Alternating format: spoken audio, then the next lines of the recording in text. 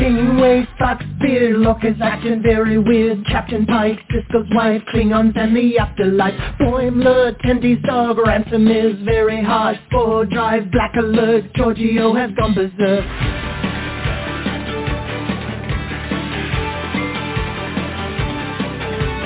Teacher Batleth, Edward is an idiot. Spock is dead, Worf is wed, Chekhov's wearing red. Data's cat, Kempak's at, Q has had enough of that. Beam me up, make it so, everybody let's go. We talk about the series. You can join us live by picking up your phone now. We talk about the series. We're coming to you on your streaming services now. We talk about the series. Comic books and games, we go beyond the show now. We talk about the series. Come and join us as we sit and chat and we go on and on and on and on. Well, good evening, Trekkies and Trekkers around the globe. It is Thursday night. It is 7:30 p.m. Eastern Daylight Savings Time. It is Thursday, September 15th, 2022. Our phone number here is 646-668-2433. If you'd like to join our conversation or just call and say hello, we'd love to hear from you, and we'll get you right on the air. 646-668-2433 is the number. Just let your fingers do the walking and get on to Trek Talking. So we have a great show planned for you guys tonight, but before we go too far, I just want to let you know that we have 118,000 downloads of our podcast, which is really awesome. Thank you to each and every one of you guys, no matter where you're listening. We really appreciate it. And we have 113,000 followers on our Facebook page, which is really, really cool as well.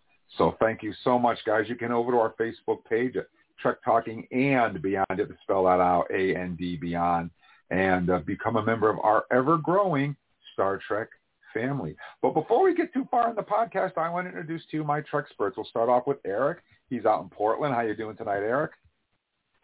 I am doing well, guys. I am happy to be here talking Trek. We finally have some very, very nice weather here again in Portland. We had some smoke from some surrounding fires for a few days, which was a little hard for people with strong allergies, which I know many people like that. But today's weather's been pretty nice. So I'm feeling good, man. Ready to talk about this show tonight.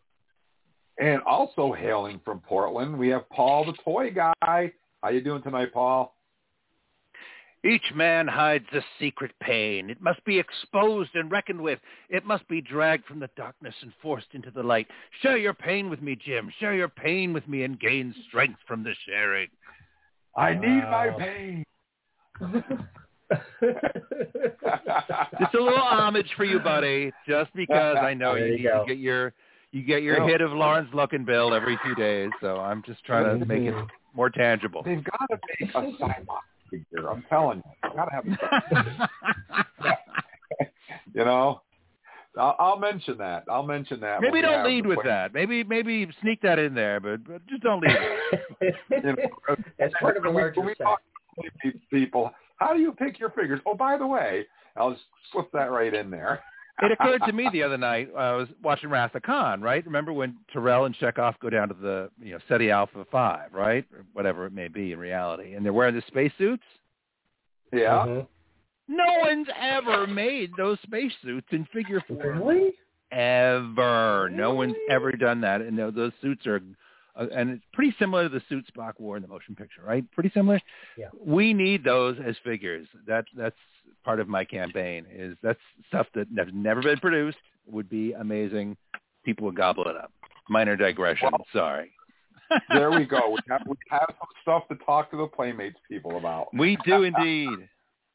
We do indeed. And we also have with us Paul. Paul's out. Not Eric. We already talked to. I'm old and senile. We're talking to Charles. Charles is out in Las Vegas. I'm doing good.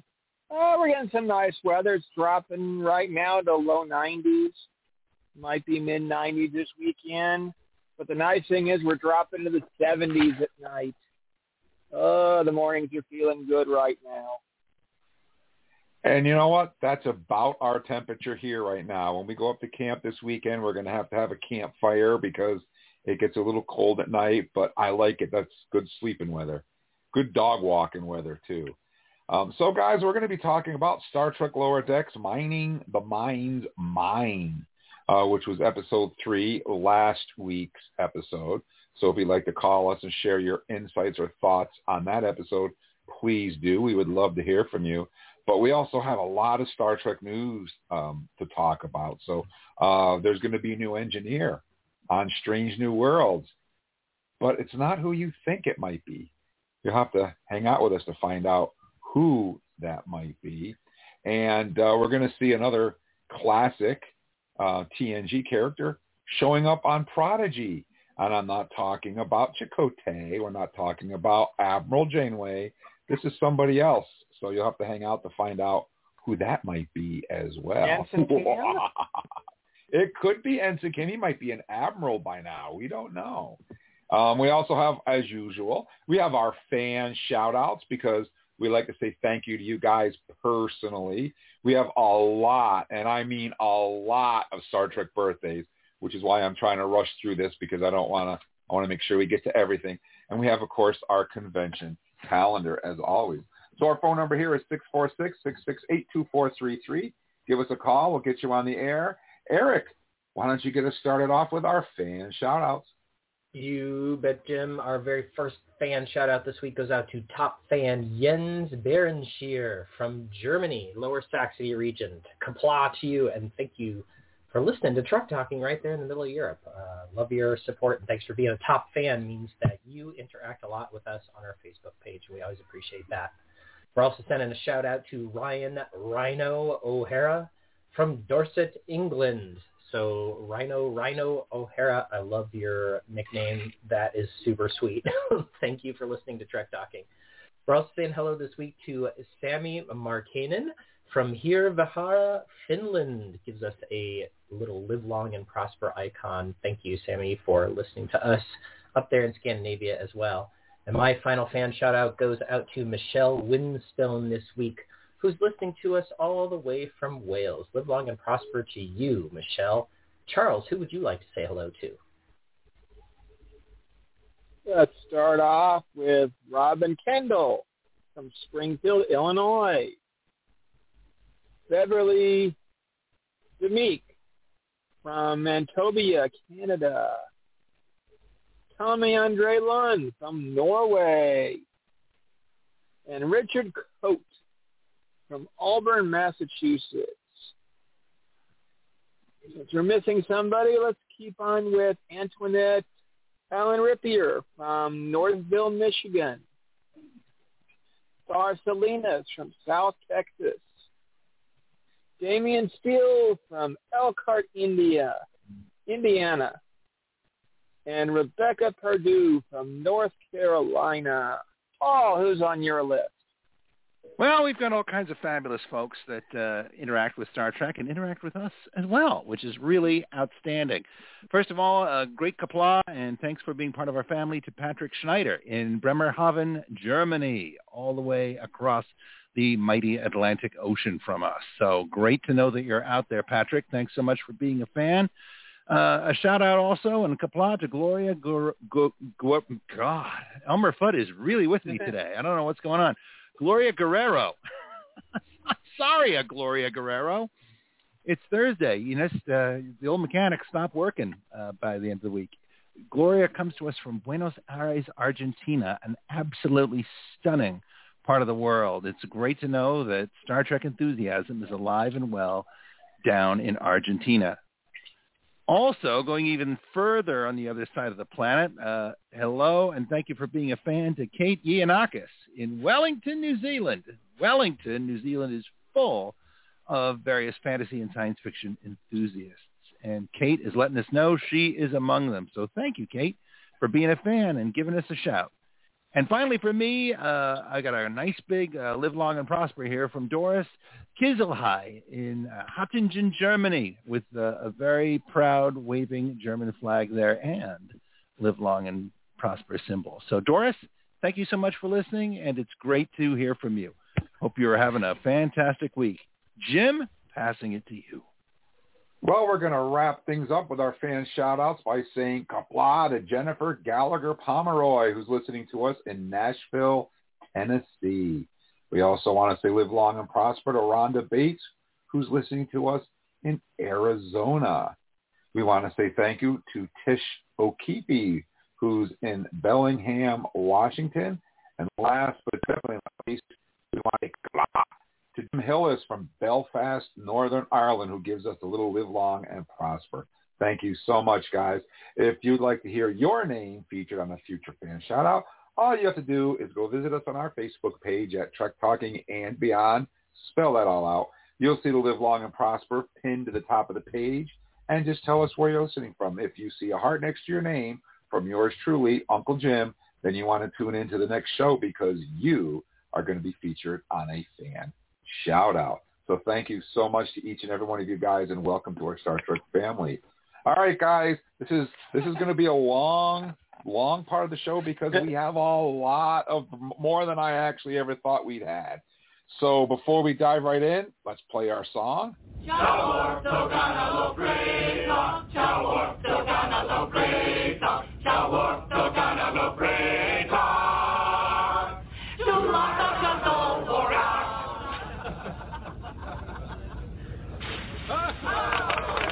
That was not a Klingon song. Okay, guys, this is our Star Trek birthday segment, and I really like this segment because we give shout-outs to all of the great Star Trek that we have, and we might mention an episode or a character that maybe you forgot about, or maybe one that you haven't thought about in a long time, and mention the episode or the name, jog something in your mind, and you just, I'm going to watch that episode. So that's what we do this for. But first, we always start off by remembering those members of our Star Trek family who are no longer with us. And for that, we turn to Eric. Yeah, Jim. This week we have several members of our Star Trek community who have gone before us, and we're going to start out with a bang. Happy would-have-been birthday to someone who helped bring Star Trek back from the television cancellation and back into the forefront of pop culture. Director Robert Wise, director of Star Trek the Motion Picture, would have had a birthday this week, and that was a feat for which he would receive his sole Saturn Award nomination as Best Director. And, you know, Robert Wise, from what I understand, kind of a cool guy. He graduated high school back in 1929, tried to go to college for journalism, and then essentially got a job eventually through his brother at RKO Pictures, and that would help him get into kind of the movie business. And he directed a whole bunch of movies back in the 40s, Curse of the Cat People, The Body Snatcher, Born to Kill, things like that.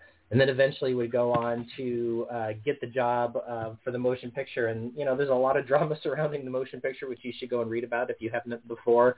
But there's this one quote I just wanted to mention from Robert Wise. He said, when he got a hold of the script for the first time, he said, this is him later talking about it, the script still wasn't in any kind of shape, so we had to start rewriting and shooting all at the same time.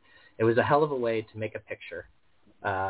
So he worked his way through all of that and gave us, I think, a picture that we all know and love quite a bit. It has some pretty awesome 4K versions of now. And as I understand, one of our own has potentially met this person before. That embarrassingly, that would be me. Tell. I was just very seldom do I get tongue-tied, right? Because, you know, it's a disease. But I was tongue-tied around Robert Wise. So for a lot of years, I was bartending and waiting tables, living in New York. And in one of the dinner houses I was waiting tables at, Robert Wise came in with his family, and I had to wait on him. And didn't get to chat with him much because, you know, it was this big family dinner for, like, the matriarch, and Mr. Wise looked very busy. Kind of like, you know, overwhelmed. But I got to just mention, man, he's created one of the most legendary science fiction films of all time, as great as the motion picture is. This is the man who gave us The Day the Earth Stood Still.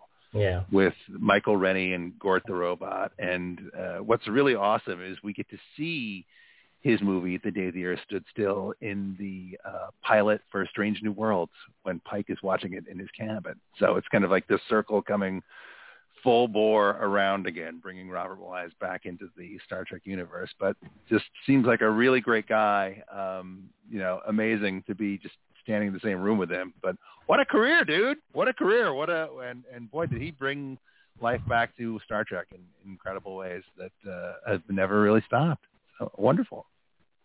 Very cool story. Thanks for sharing that, Paul. Happy birthday to director Robert Wise. Thank you for all your contributions to the science fiction worlds that you inhabit. We are also saying happy birthday this week to Nick Ramus, who, of course, played the Afrosian from the USS Saratoga in Star Trek IV, The Voyage Home. Nick Ramus, one of a couple of Afrosians we get to see in Star Trek. Not the same one as the president, as I understand. So happy birthday to Nick Ramus, and thank you for that great portrayal of the character as well.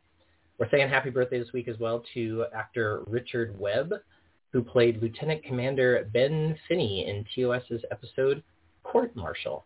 Happy birthday to Richard Webb. We're also saying happy birthday this week to Byron Morrow, who played Admiral Westervliet in TOS's episode For This World is Hollow and I Have Touched the Sky, and also played Admiral Comac in TOS's episode Amok Time. And if you're thinking to yourself, 2 different admirals, is there anybody else? I was unable to find anyone else. I'm pretty sure he's the only guy that's played 2 different admirals in Star Trek, which I think is pretty cool. Byron Morrow, Illinois-born guy, did tons of television back in the day, from Twilight Zone to Mission Impossible, etc. Happy birthday to Byron Morrow. But were they good admirals or evil admirals? Well, what's funny is I kind of knew you were going to ask me that, which is why I was talking really fast, because I didn't do my research on that front. But for the next Admiral panel, I'll include these guys. What do you say? That's excellent.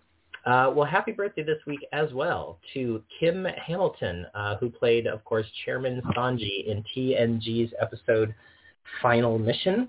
If you don't remember who that is, Sanji was a Gamillion 5 native, and this was the one where the planet was being threatened by that waste barge that was orbiting, and it was threatening to drop some toxic stuff on there that would basically destroy all life on the planet. So thank you, Enterprise, once again, for saving a society. And Kim, she got her first job back in the 50s in a war drama called Something of Value. So happy birthday to Kim. We're also saying happy birthday to John Crawford, who played High Commissioner Ferris in TOS's episode The Galileo 7, an episode that I know we all know and like.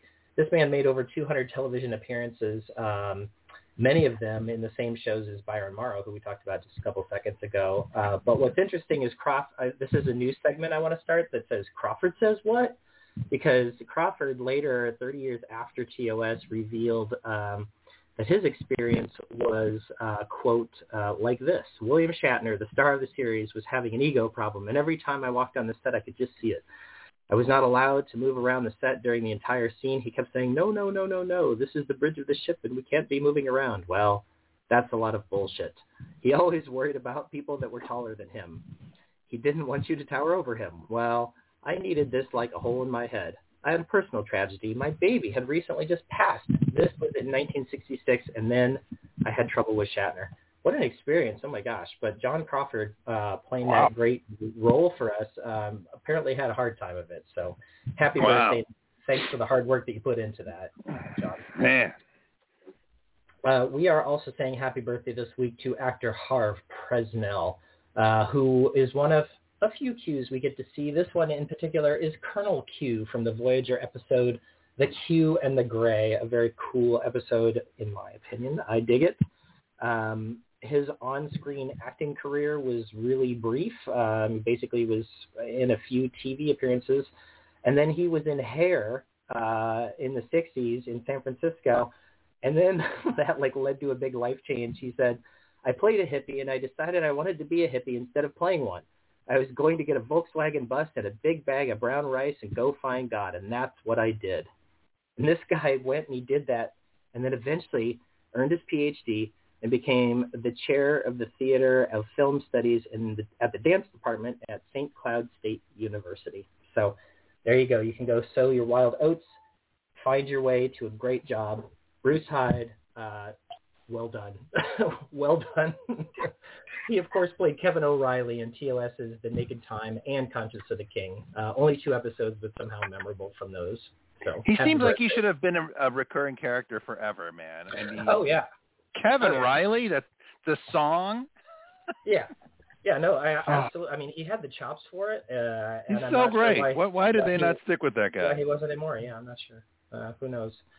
But would have had a birthday this week. Also would have had a birthday this week is actor Gene Donarski. We saw Gene as Ben Childress in TOS's episode Mud's Women. We also saw him in TOS as Krodak in The Mark of Gideon. And then in the later years, we would see him as Commander Quinteros in one of Jim's favorite episodes, TNG's episode 11001001. And is it just me, or does this guy look like Picard with a little beard? He does kind of look like a weirdly alternate universe version of Picard. Commander Quinteros does by the time he got to that age, for sure. Yeah, the evil I Picard. can't disagree with that. Yeah. Yeah, Gene was, he had those 3 roles, and you can look them up if you don't remember who Childress or Krodak were. I think we all probably remember at least Quinteros from that episode, Commander of Starbase 74, of course. But he actually made his debut in Steven Spielberg's 1971 debut thriller, Duel. And then later went on and did a couple episodes of Seinfeld and a little bit of other television stuff. So happy birthday to Gene Donarski. We're also saying happy birthday this week to Henry Darrow, who played Kolapak, who was, of course, Chakotay's father in the Voyager episodes Tattoo and Basics Part 1. He also played the Vulcan Admiral Savar in TNG's episode Conspiracy. And first of all, that is a great episode. That's the one where Savar is kind of infected with a parasite that Picard ends up shooting out of him with a phaser rifle, which I think is pretty cool. I love it so much. Vulcans do not eat meat, yet this guy was chowing down on grubs like they were going out of style. That was a little interesting to me, for sure. If you go Vulcan lore-wise, seems a little off. But, Spock's not the perfect Vulcan either. So, maybe this man's just got a taste for worms. I don't know. It could be. Or maybe it was just because he was infected by the slug thing, and the slug thing wanted... It was controlling him. Maybe, yeah, I don't know. Or rather, the thing that was controlling the slug thing was actually controlling him. But, yeah. Right. Watch the episode if you need to catch up. It's a great episode. Yeah, it was a really good episode. I remember him also in the role of Don Alejandro de la Vega in the 1990 series Zorro, which I don't know if you guys remember that version of Zorro, but that was the version of Zorro that also had J.G. Hertzler in it. So I thought that was kind of cool. There was a little crossover there. So happy birthday to Henry Darrow. And our very last birthday goes out to actor Roy Brocksmith, who played Zakdoran Sirna Kolrami in TNG's episode Peak Performance, another excellent episode, and also played the Bajoran Razka Karn in DS9's episode Indiscretion. So 2 fantastic roles. Thank you, Roy Brocksmith, for your Star Trek contributions as well. So that, folks, is all of the folks who have gone before us in our Star Trek lives who would have had a birthday this week who are on our list. So, Charles, let's kick it off with some folks who are still around. All right. I have some few good ones and a bit of a quiz at the end of mine. Charles Dyer Kopp played Morley in TNG's The Wolf in the Hole. Had many of roles, got quite a bit of time in Police Woman, appeared in T.J. Hooker, Fantasy Island. Susan Gimney played Dr. Leah Brahm, the one holographic and real one in TNG's episode Bobby Trap, Galaxy's Child, and LDS's, as we'll talk about tonight, Mining of the Mind's Mines. She also appeared as Bentine in DS9's episode Homefront and Paradise Lost. You're about to say, Jim? No, I was just adding Erica Bantine. Yeah. Oh, sorry. She was the commander of the Excelsior that went to shoot down the Defiant. Yep. Susan had some interesting auditions. She auditioned for Deanna Troi, Tasha Yar, Janeway, and was supposed to be the original 7 of 9 until they saw Jerry Ryan in costume. Looks like to me she kind of retired about 2015, yet showed up for Lower Decks. Harry Trenway played Narek in Picard, Season 1. Doesn't have many roles yet. He's still working on his career. Rosemary Morgan played Peary in Boys the Shoot. She is also daughter of Julie Cobb, also known as Yeoman Leslie Thompson in the TOS episode By Any Other Name.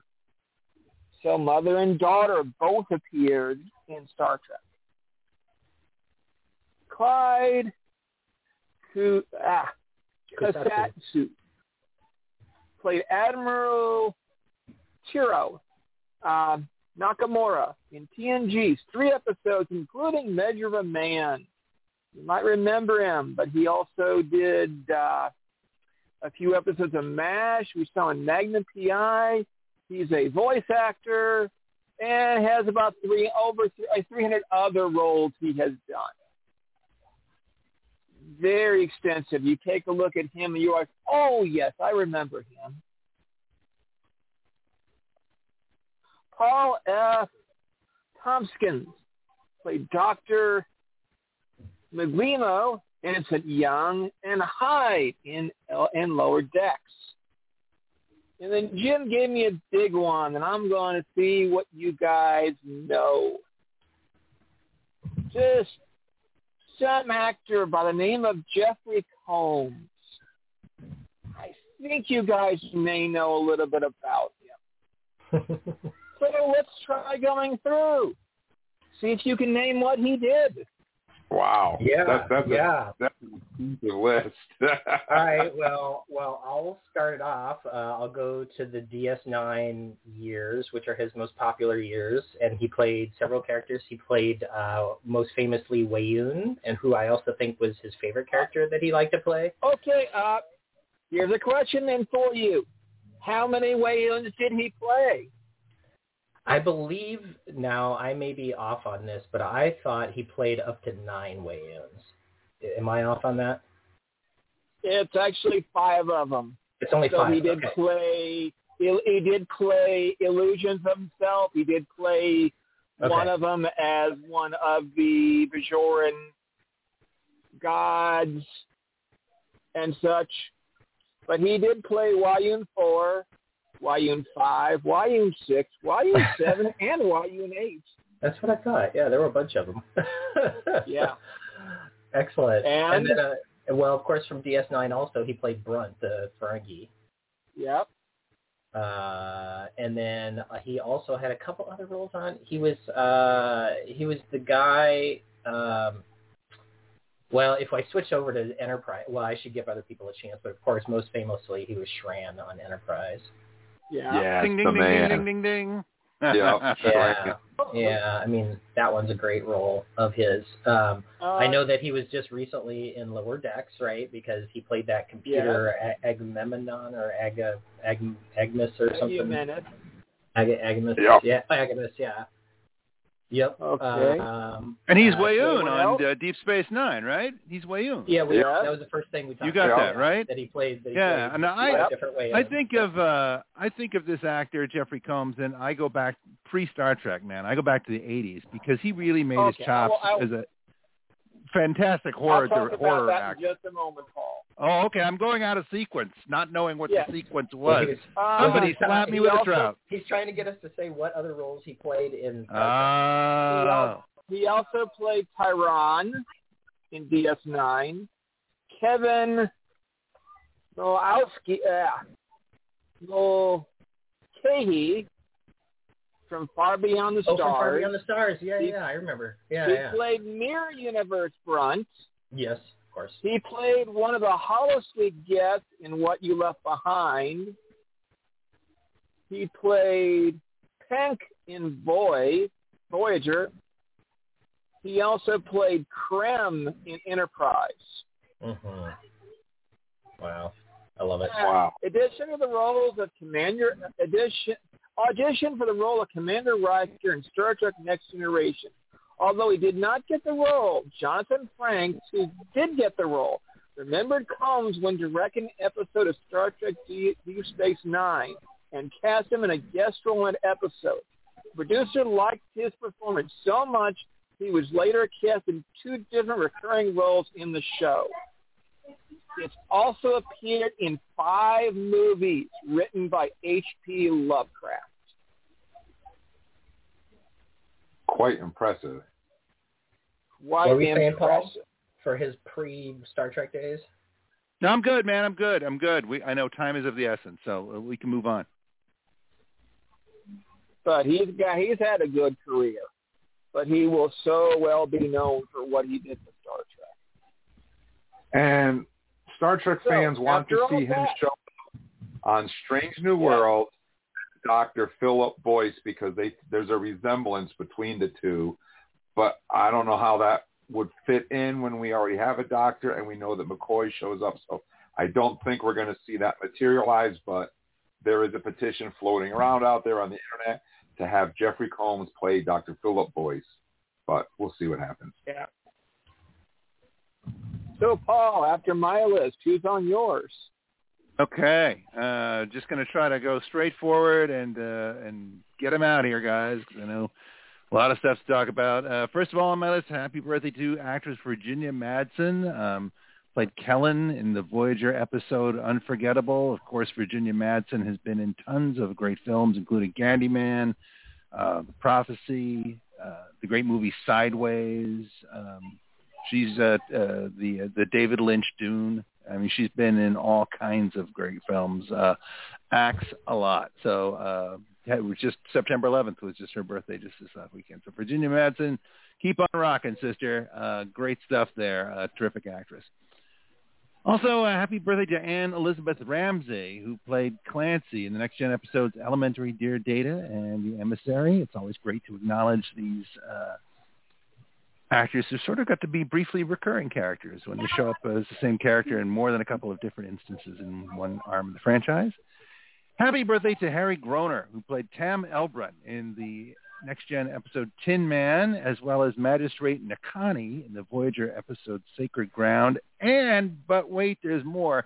Nathan Samuels in the Enterprise episodes Demons and Terra Prime. Happy birthday all goes out to Art Chudabala, who played Hector Ilario in the Deep Space Nine episode Field of Fire. Happy birthday to Judy Geeson, awesome actress, who played Sandrine in the Voyager episodes The Cloud and Twisted. And earlier, Eric was referencing a birthday of one of the miners, Ben Childress from Mud's Women. Here's another Mud's Women birthday, just to close the circle here. Happy birthday to actor John Kowal, who played fellow miner Herm Gossett, who was visited by Harry Mudd and his stable of wiving settlers, as I believe you referred to it. So happy birthday, John Kowal. And the great Tyler Perry, infamous, hard-working, ubiquitous Tyler Perry, played Admiral Richard Barnett in Starfleet Academy Commandant in Star Trek 2009, the J.J. Abrams film. So Tyler Perry gets around. He's in all kinds of different places. I believe he happens to be a pretty big Star Trek fan, from what I understand, too. And then we've got Mary Crosby, who played Natima Lang in Deep Space Nine episode Profit and Loss. I believe she's also infamous in television history for being the one who actually shot J.R., you old Dallas fans, whoever you may be. Spoiler alert. In your rockers there, yeah. Spoiler alert? Yeah, you know, after I figure out about 40 years, I think the shelf life on spoilers is okay. You know, Rosebud's a sled, by the way, in case anyone's not clear. Just since we're doing everything, right? Since we're just taking our pants off in the middle of the show, why not? And finally, a fabulous absolutely wonderful happy birthday to one of the great new members of the Star Trek family. I am delighted to wish a happy birthday to this actor, Blue Del Barrio, who plays Adira Tal on Star Trek Discovery.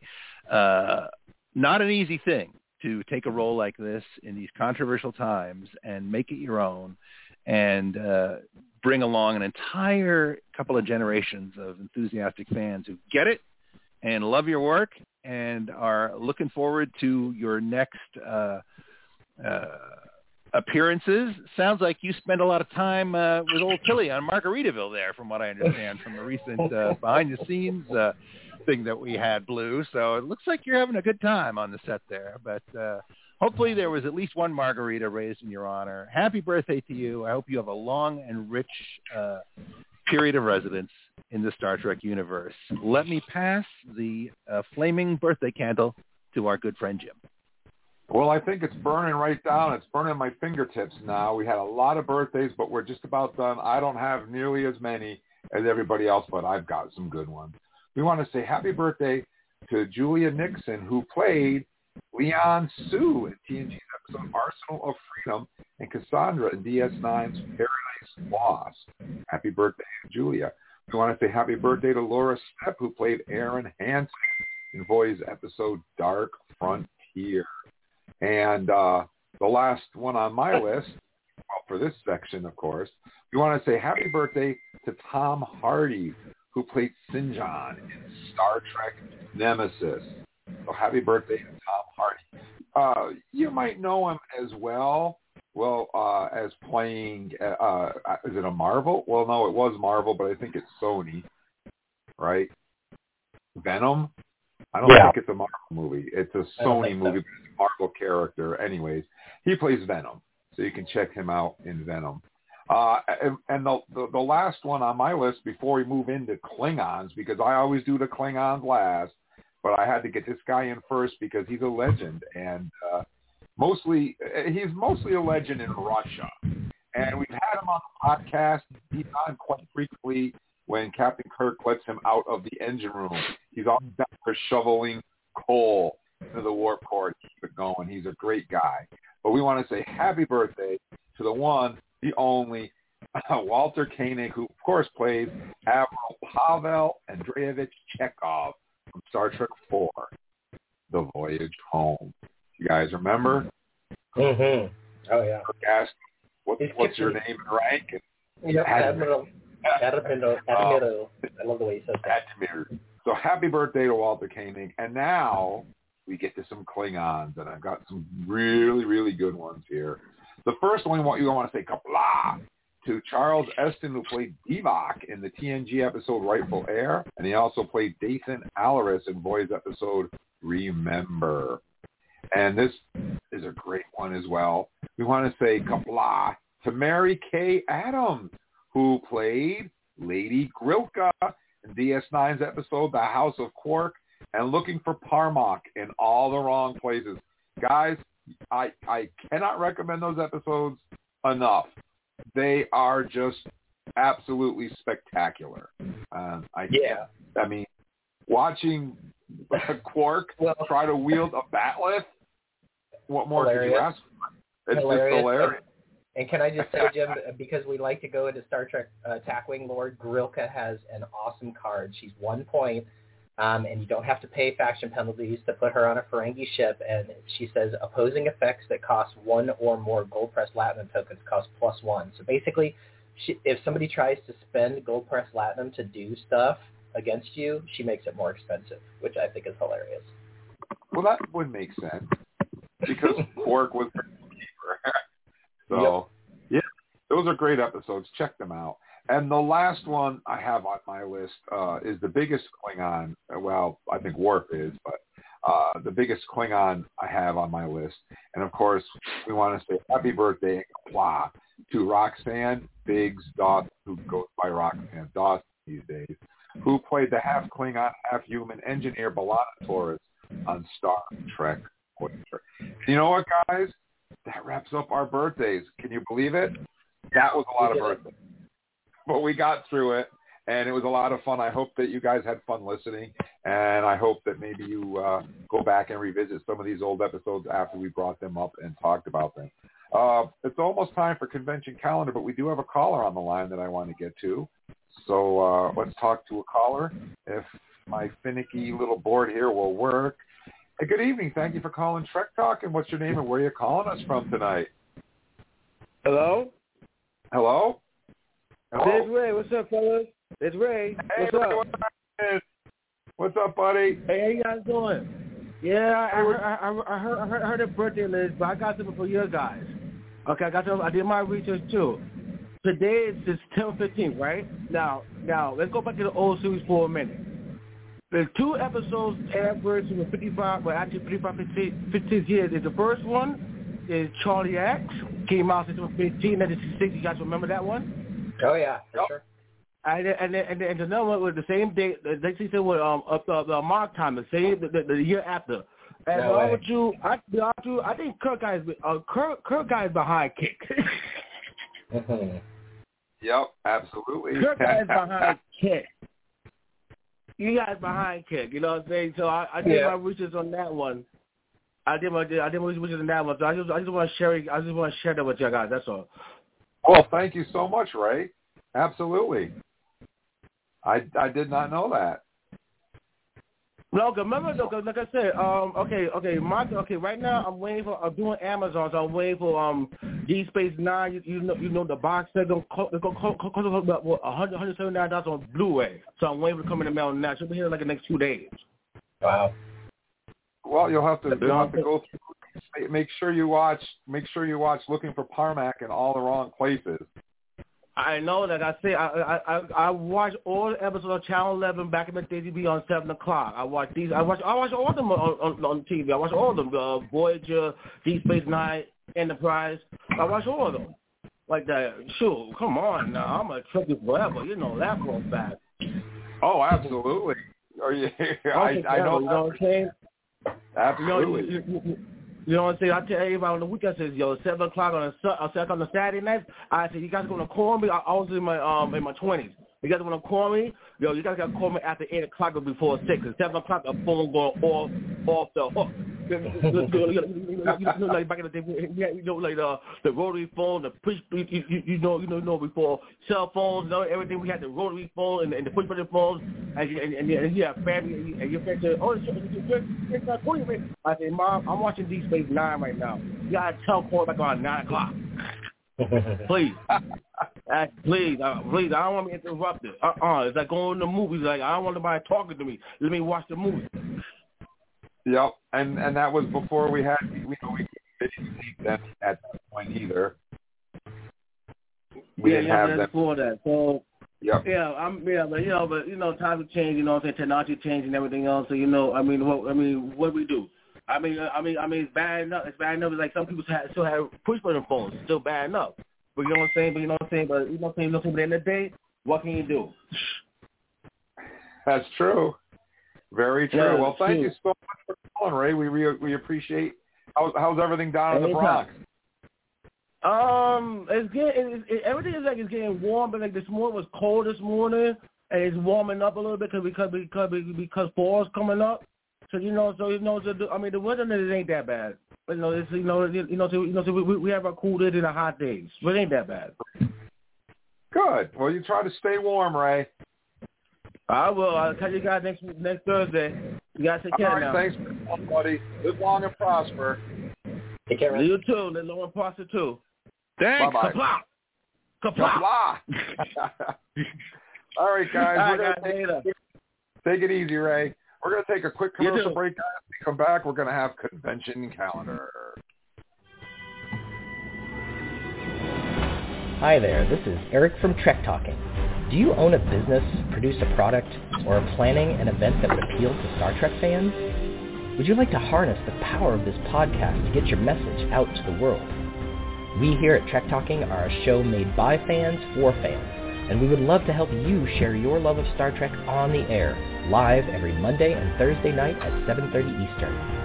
Contact us through Facebook Messenger at facebook.com/TrekTalkingAndBeyond, or email us using the contact link on our website at podpage.com/trek-talking. We can't wait to hear from you. Engage. Okay, guys, we're back. We just heard from our buddy Ray in the Bronx. Our phone number here is 646-668-2433. Let your fingers do the walking and call Trek Talking. All right, guys, it's time for...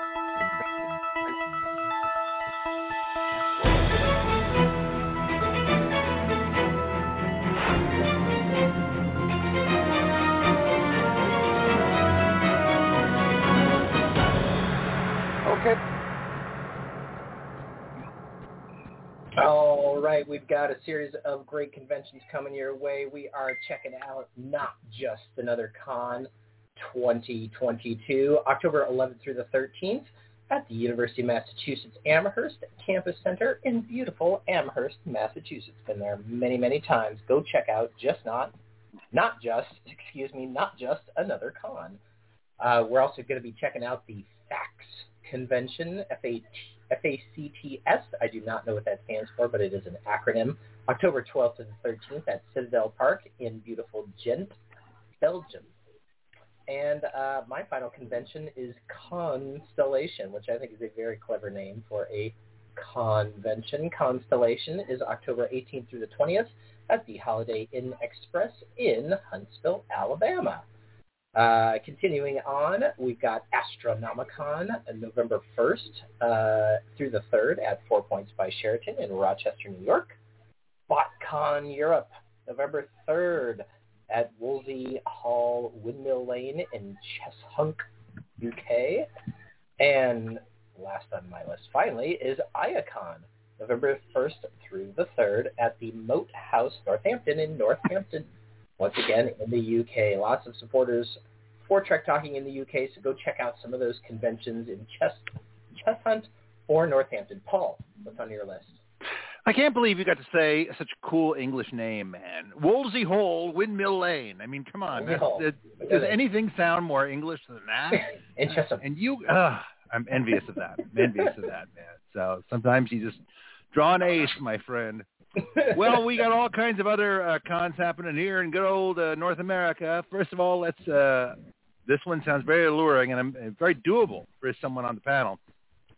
Carnage 2002, November 1st to 3rd, up at Ascutney Mountain Resort Gym in Brownsville, Vermont. Come on, tell me you're not tempted to go up there. I might. I actually might. Come on, November 1st to the 3rd, you put the snow tires on, bada bing, you're there. It's going to be amazing. Yeah. Carnage, it's got to be a horror movie con, right? Imagine all the horror movie actors who had guest parts on Star Trek that are there, just wishing that some podcast would invite them to come on as a guest, dude. Come on, think about it. I'm telling you, you never know where I can come up with my business card. A lot of cool folks hang out in Vermont. That's all I know. And for the South, where it gets warm in the Woodlands, Texas, it's ChibiCon and AnimeCon, and that is at Montgomery College there in the Woodlands, and that is on November 9th. Finally for me, Hamilton, Ontario, up in fantastic, phenomenal Canada, it is Transformers Con 2022. Yes! Get your Autobots engaged on November 10th and go to Lawfield Arena there in Hamilton, Ontario. Sounds awesome. I will try to use my best Optimus Prime voice to ask Charles what you would like to report on in the correct order. Well, I'll tell you a couple of them, but I'd love to go to the third one on my list. Let's start with the Great American Comic Book Sci-Fi Expo, November 15th to 17th, Bayside Expo Center, Boston, Massachusetts. BruinCon, November 16th to 17th, University of Oklahoma, Norman, Oklahoma.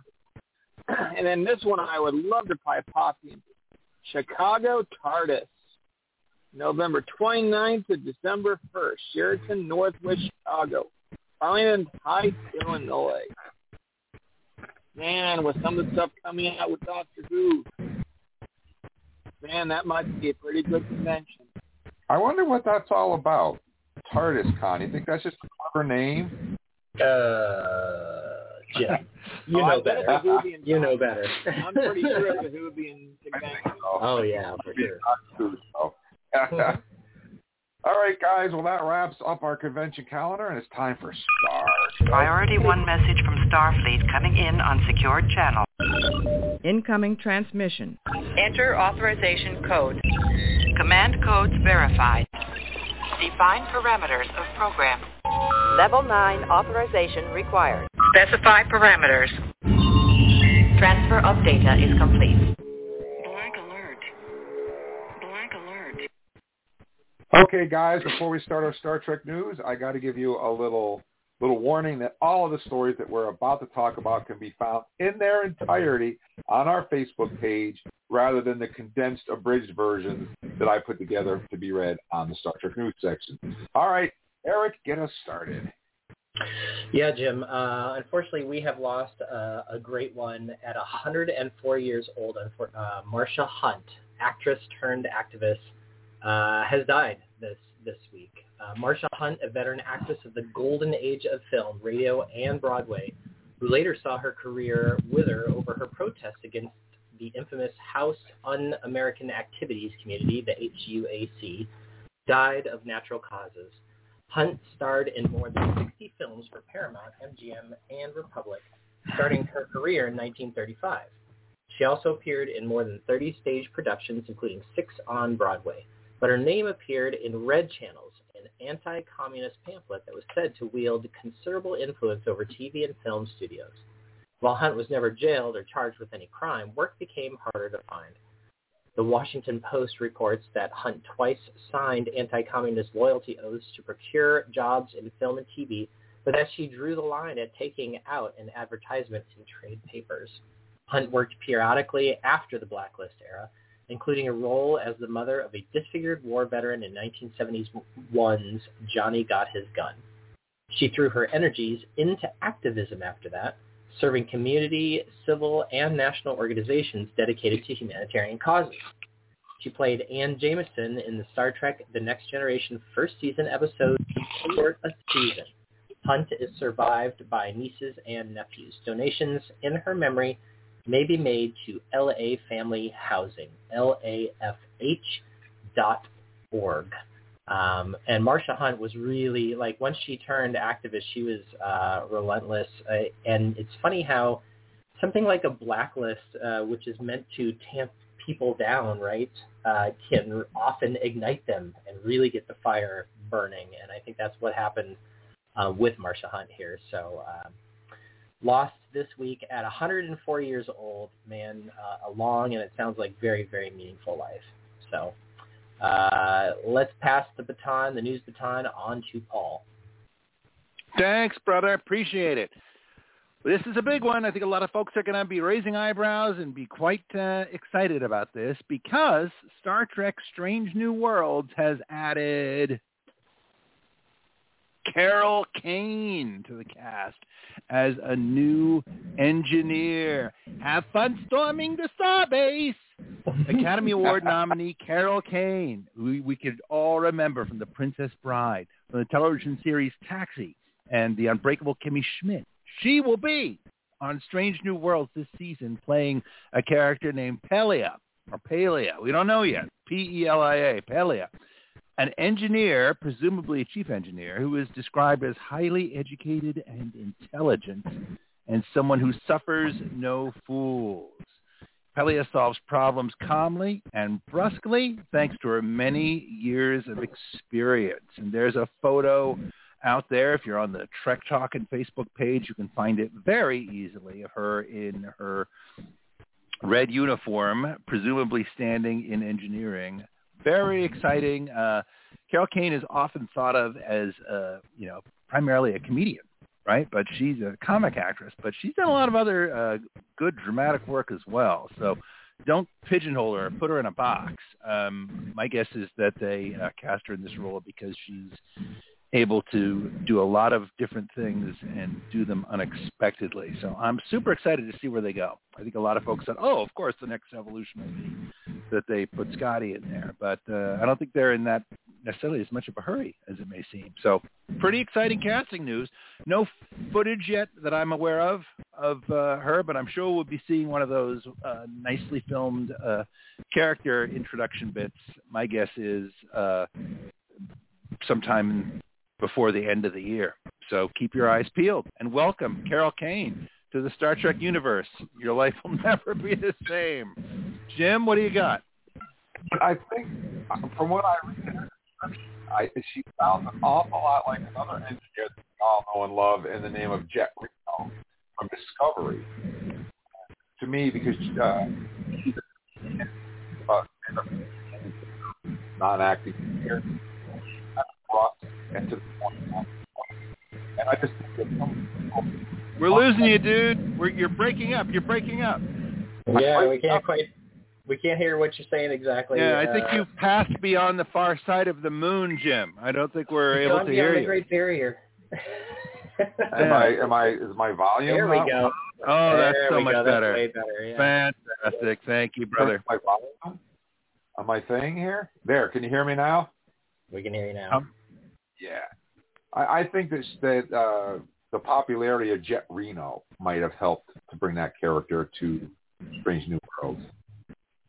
Yeah, it's possible. And I mean, Carol Kane, she's such an interesting choice because, of course, she's got acting chops like flowing out of every single pore in her body. And so how to make a character like that not the star of your show all of a sudden will be kind of interesting to see how they use her. And we didn't get much information about her rank or anything, but she does have an interesting pin on her chest just above her communicator, which I don't know the origin of. So there could be something kind of cool character-wise to reveal there. Yeah, I tried to zoom in and expand it so I could read it, but the bigger it got, the blurrier it got. So I really don't know what it says. I have no information. I couldn't get it. But at any rate, welcome to the Star Trek family. And speaking of Jet Reno and Discovery, Star Trek Discovery Season 5 set tour confirming return of Mary Wiseman as Tilly. We all knew this was coming, right? This isn't a surprise. With the cast busy shooting Season 5, there was no panel on Star Trek Discovery for Star Trek Day. However, Paramount Plus showed off a behind-the-scenes set tour guided by Wilson Cruz, Dr. Colbert. If you guys have not seen the video, look it up on YouTube. It's really, really good. It's really entertaining. I agree. It's outstanding. Really great. Cruz is awesome. He does a great job, and it's super fun. It's good. It's good. And we get to see Margaritaville as well. The video offered the first impressions of Season 5, including a visit with Mary Wiseman, who is returning as Tilly. In addition to some casual chatting with Wiseman outside the set, she can be seen back in uniform on the bridge of the USS Discovery. Here is the latest official synopsis of Star Trek Discovery Season 5. In Season 5, Captain Burnham and the crew of the USS Discovery uncover a mystery that sets them on an epic adventure across the galaxy to find an ancient power whose very existence has been deliberately hidden for centuries. But there are others on the hunt as well. Dangerous foes who are desperate to claim the prize for themselves and will stop at nothing to get it.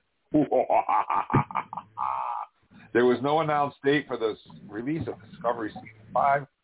Currently streams on Paramount Plus in the U.S. internationally. The series is available on Paramount Plus in Australia, Latin America, the UK, South Korea, as well as Pluto TV in Australia, France, Germany, Spain, and Switzerland. On Pluto TV, Sci-Fi Channel will also stream exclusively on Paramount Plus in Italy, France, Germany, Switzerland, and Australia later this year. Canada airs on Bell Media, CT, Sci-Fi Channel, and streams on Crave. Okay, David, what do you got for us? Hey, can you guys hear me? Yeah. Great. David, welcome. This is the first we've heard from you. Welcome, everybody. Welcome, David. Welcome, Let's expand on our manners here in the latter half of the year here. Let's be, wonderful. David, it's great to hear you, man. Glad you're doing well. Good to hear you. It's good to hear you, too. All right, so I've got a second here. I think we cursed David. Oh. I think what happened to David's connection? We can't hear David anymore. Oh, now we can. Hello? Now we can. There we go. There you go. Okay, let me start over.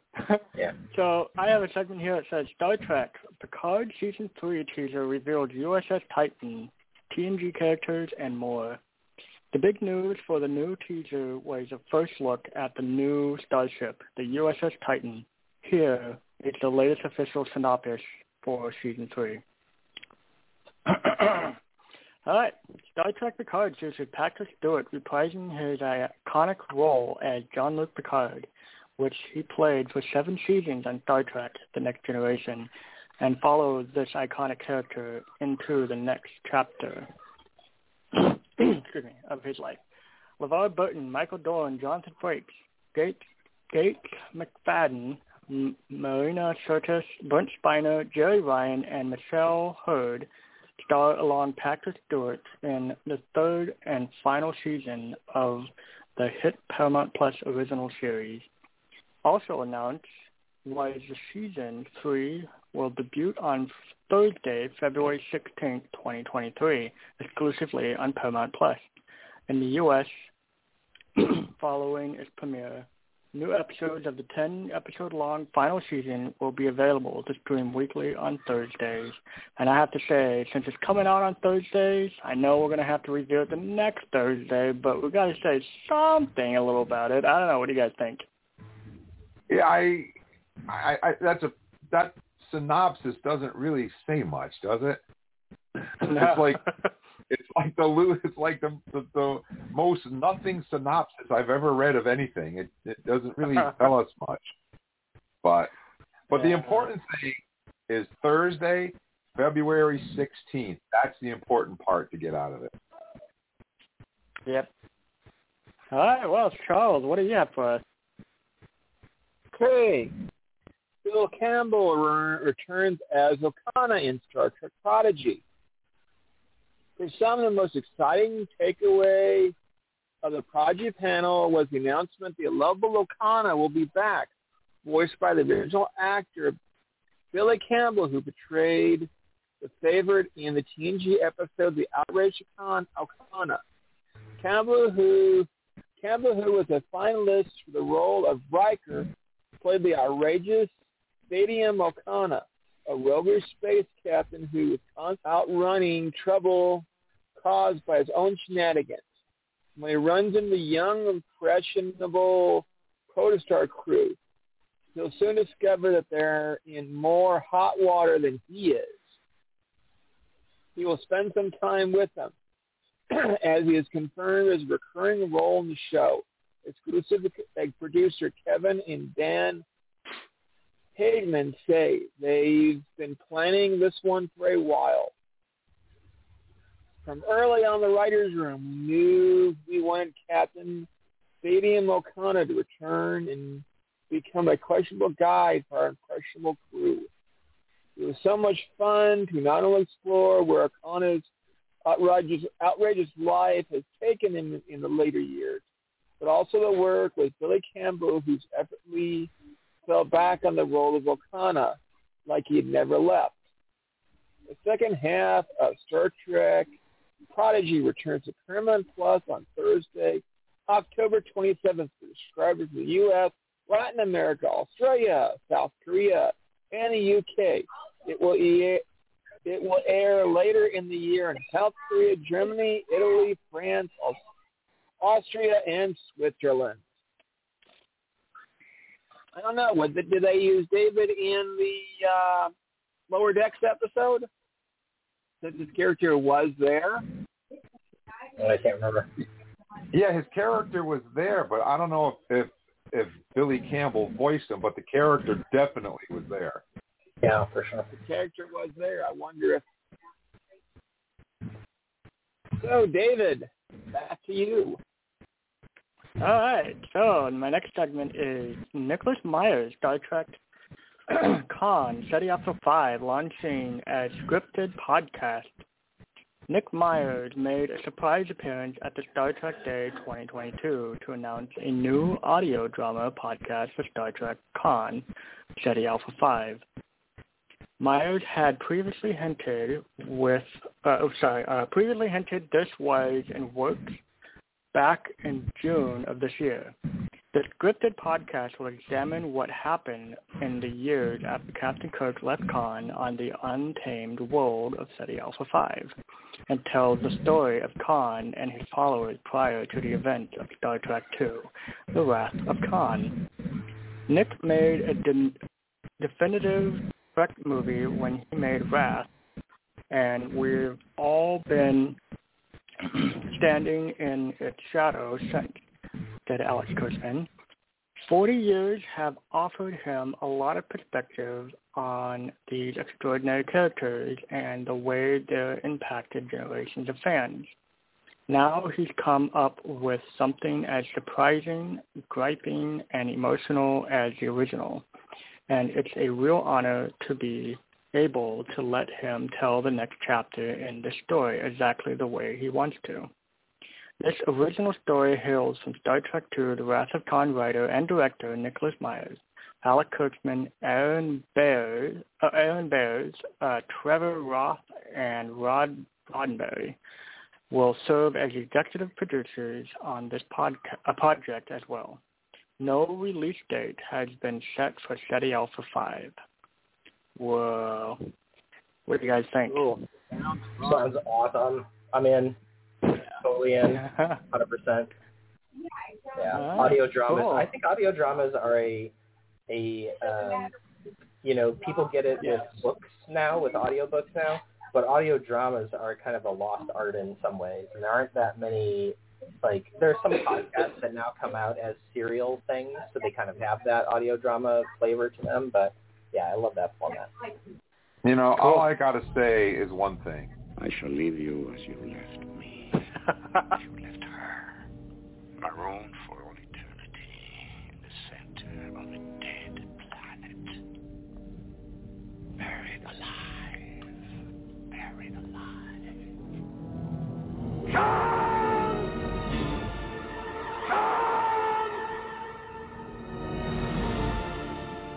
See, I was trying to get it in, but that lady interrupted us, so there, I got it in. I'm going to pass the hot triple to you. Yeah, absolutely. I've got a cool article about Chris Pine, who has talked about Star Trek 4. He says he thinks it would be so cool to play Kirk throughout his career.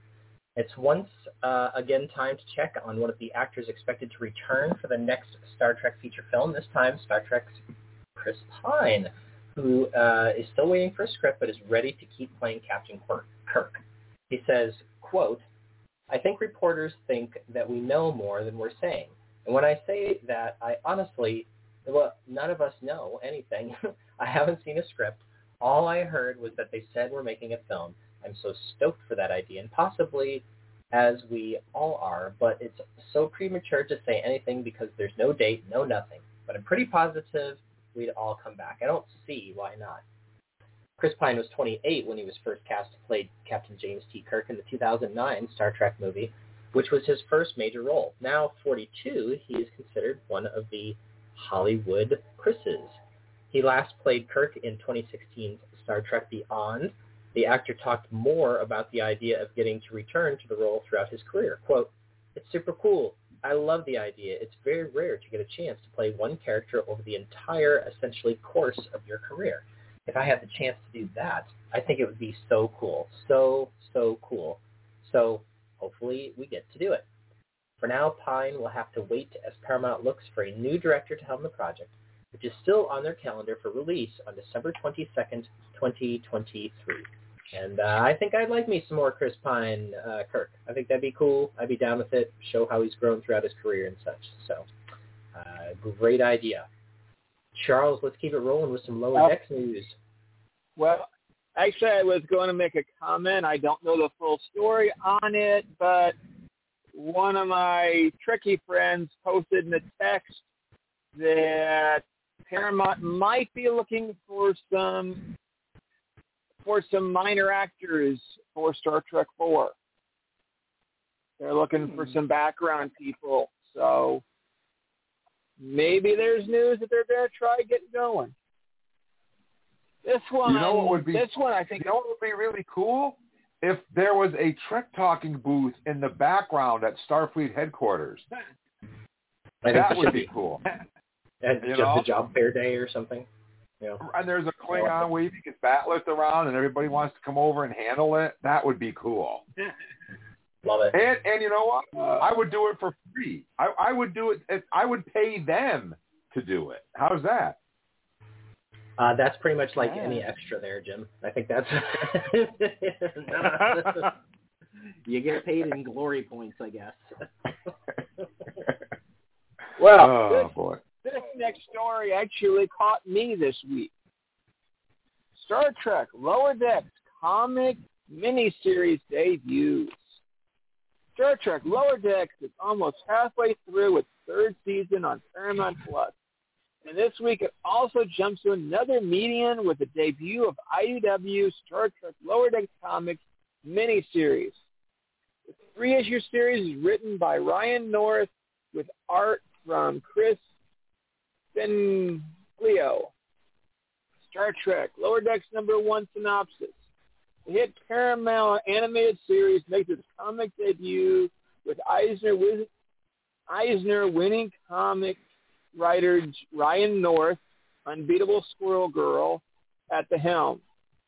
Soon after leading her crew on a planetary expedition aimed at building bridges and advanced Federation technology, Captain Freeman begins to suspect that the planet is and its people are not what they seem.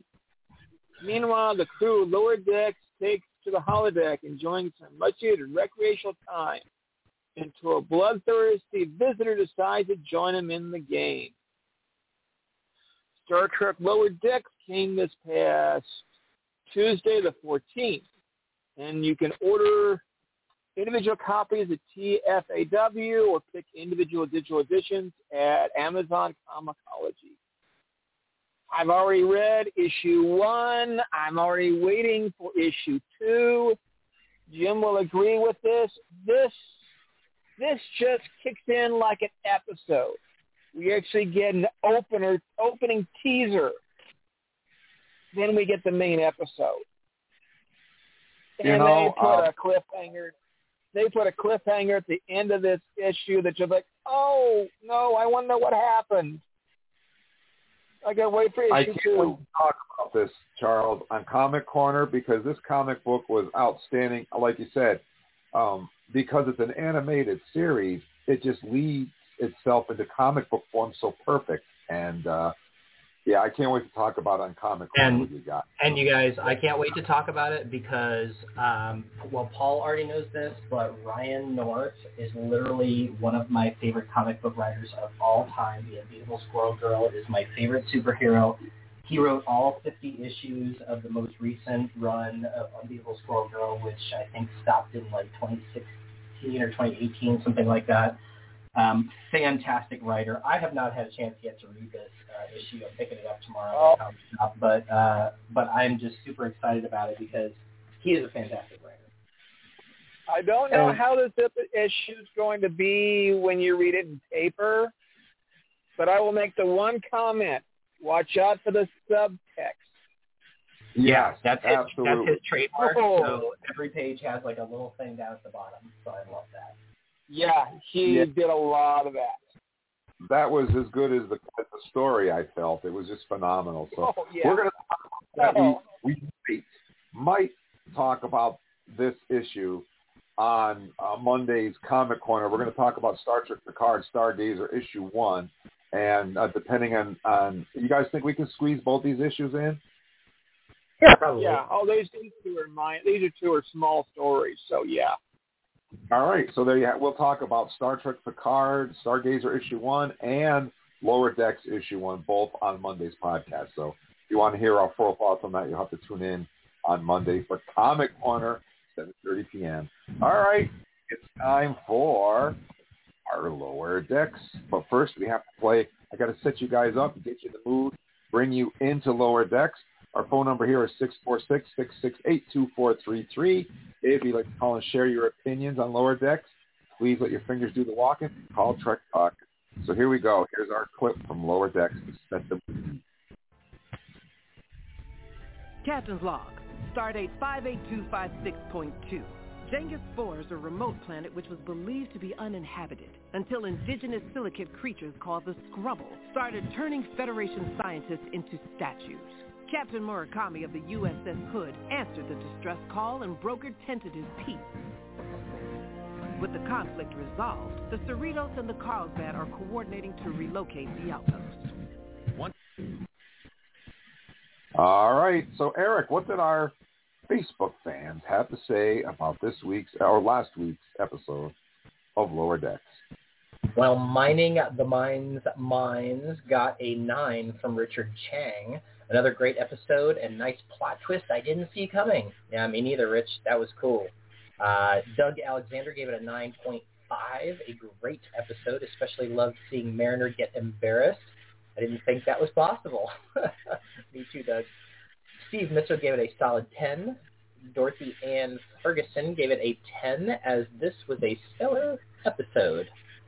Cassandra Diston said an 8 for me. The overlong here, you take it gag fell flat, and it wasn't very Trek. And also a long, annoyed, no real Jennifer this season. Like they tried so hard not to focus on her that they left her out, at least the real one. So I think Cassandra wanted a little bit more Jennifer. Gave it an 8. Nick Dingman said a solid 8 for me. Good episode, but compared to the absolute bangers that most of Lower Decks is, it's not quite up there. Brian Kane said at least an 8, maybe a 9. Leah Brahms' callback was awesome. And I guess Mariner and Jennifer are a couple now. Brian might have missed that at the end of last season. Dr. Migleymood doesn't do much for me, though. Brian, thanks very much. Gave it an 8, maybe a 9. Wes Huntington gave it a 10. Easily the funniest episode of the season so far. Stephen Whalen said 10 all day long. And Sean Jr., who we've heard from before, gave it a solid 8. Live long and prosper. And that gives this episode a fan score of 9.2, which is that's very respectable, you guys. 9.2 is right up there. We've got a 9.3 from Grounded and an 8.25 from the fans, but the host gave it last week's episode, or 2 weeks ago, I guess, at this point, a 9.9. And this one, everybody gave it 9.2. Well, we'll find out what we thought. But our fans gave it a 9.2, so pretty good score. You know what, Eric? I think that I need to repost. In my opinion, that episode was the best I've seen. And I think, like we talked about, because that happened to fall on a holiday weekend, and I put it up on Friday, and most people were away for that long weekend, I think a lot of fans missed that post and just didn't respond. Sample size was too small. Yep. It was just too small. We only had 5 people that responded, and that's just unheard of. So I think that if we reposted that again, I think the score would be higher than 8.3. Completely agree with you. Yeah. That's neither here nor there. Now it's time for our cadet training.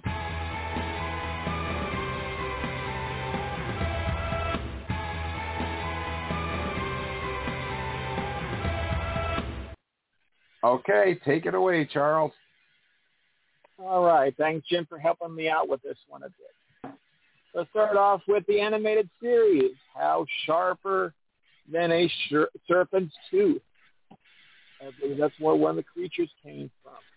TNG's Booby Trap, where we get to see the hologram, Dr. Brahms. TNG's Galaxy Child, where we actually get to meet the real Dr. Brahms.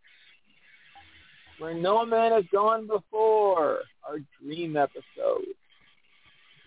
And TNG's Coming of Age, where Wesley gets tested. And this time, we have another character who gets tested. So, Jim, I bet you have some clips for us. Yes, absolutely. So we're gonna talk about the episode, and we're gonna give our own scores. But as usual, I have some highlights that I pulled off the episode that I'll play, and we'll discuss. So the first one I have is called "You're So Cool." We are trapped in a cave, and your commander is armless. I fear we will be penalized for this. No, I will. I made us rush. Why? We had all day. You guys were going so fast. We were trying to speed up to beat you. It's clear the Cerritos has a bad reputation. We didn't want to live up to it. Wow. I'm speechless. Come on, don't pile on. Look, the Cerritos is actually a really great place to serve. No. I mean, we were the ones who were rushing. What? You guys are so cool, and we were just trying to impress you. Wait, you think we're cool? Yes, the tales of your exploits are widely shared. The Cerritos is, in fact, the coolest. So what I liked about this particular clip was I remember when we first introduced Paul to Lower Decks, and he didn't quite get it. And I said to Paul, well, I like Lower Decks because I feel like the characters on Lower Decks would be us if we were characters on Star Trek, and we would be playing D&D, and we would be doing all these things and, you know, having Tom Paris plates and stuff. And to me, the Lower Decks people are all of us if we were on Star Trek. But to see this other crew looking at the crew of the Cerritos as if the crew of the Cerritos was on Star Trek and they were the fans looking at them, I thought that was a really cool twist on my take of the show. And I thought it was cool to actually see another crew say to another crew, you guys are so cool, and we emulate you guys. And I thought that was just cool, hence the name. What did you guys think? Did you like that analogy, that clip? Yeah, I mean, I'll say that the other thing that I think that Lower Decks does really well is it's not just the reference zingers and that kind of stuff, but it does this. It has some of the same formats as a lot of the Trek that we know and love. So, for example, in this one, they set up that alternate crew at the beginning of the episode, and they make us not like them by the information that they share with us about the crew. And so we all have kind of a set of assumptions about that crew. And then later in the episode, they break those assumptions, right? And they say, hey, you know, everything that you thought you knew about these people, it's actually all wrong. And aren't you a fool for having made, you know, assumptions without actually giving these people a fair chance? So once again, the lesson in life is always give people a fair chance, and Lower Decks is carrying that Star Trek flame high as far as I'm concerned. Absolutely. I couldn't have said it better myself. Anybody else want to add anything? Okay. I think it was a great perspective on the ship. Because you kind of think, oh, we're just a California class, and we're just not that big in the field, and yet you're the ship we look up to. We want to be the Cerritos because they get to do something.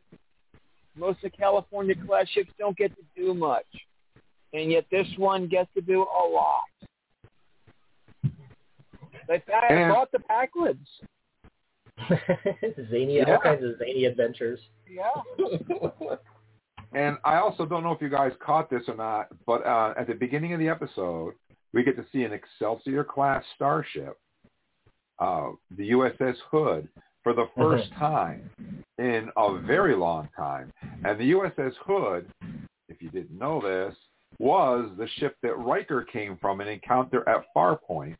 It's also the ship that delivered Pulaski to the Enterprise and the Child. Yep. And it's also been seen ferrying various other diplomats around to Deep Space Nine. And the fact that we see it here ferrying people around again, it's just, they're just upholding the Star Trek, I don't know, theory that U.S. is nothing more than a courier ship, because every time we see it, that's what it's... Well, except it did fight in the Dominion War. It was in a lot of those Dominion War battles, but generally speaking, yeah, it was pretty much stuck on courier duty. Yeah, it just kind of brings people around. Okay, so it was just cool to see it again, actually.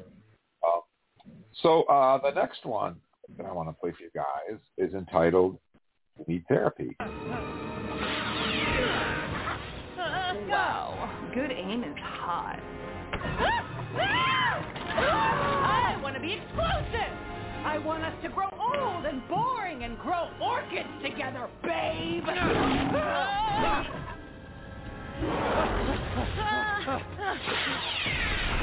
down with me. Mariner, you might want to go back to therapy. Cerritos, come in. Of course, it's not a real day in Starfleet till comms get blocked. Okay, how? So there was a couple of.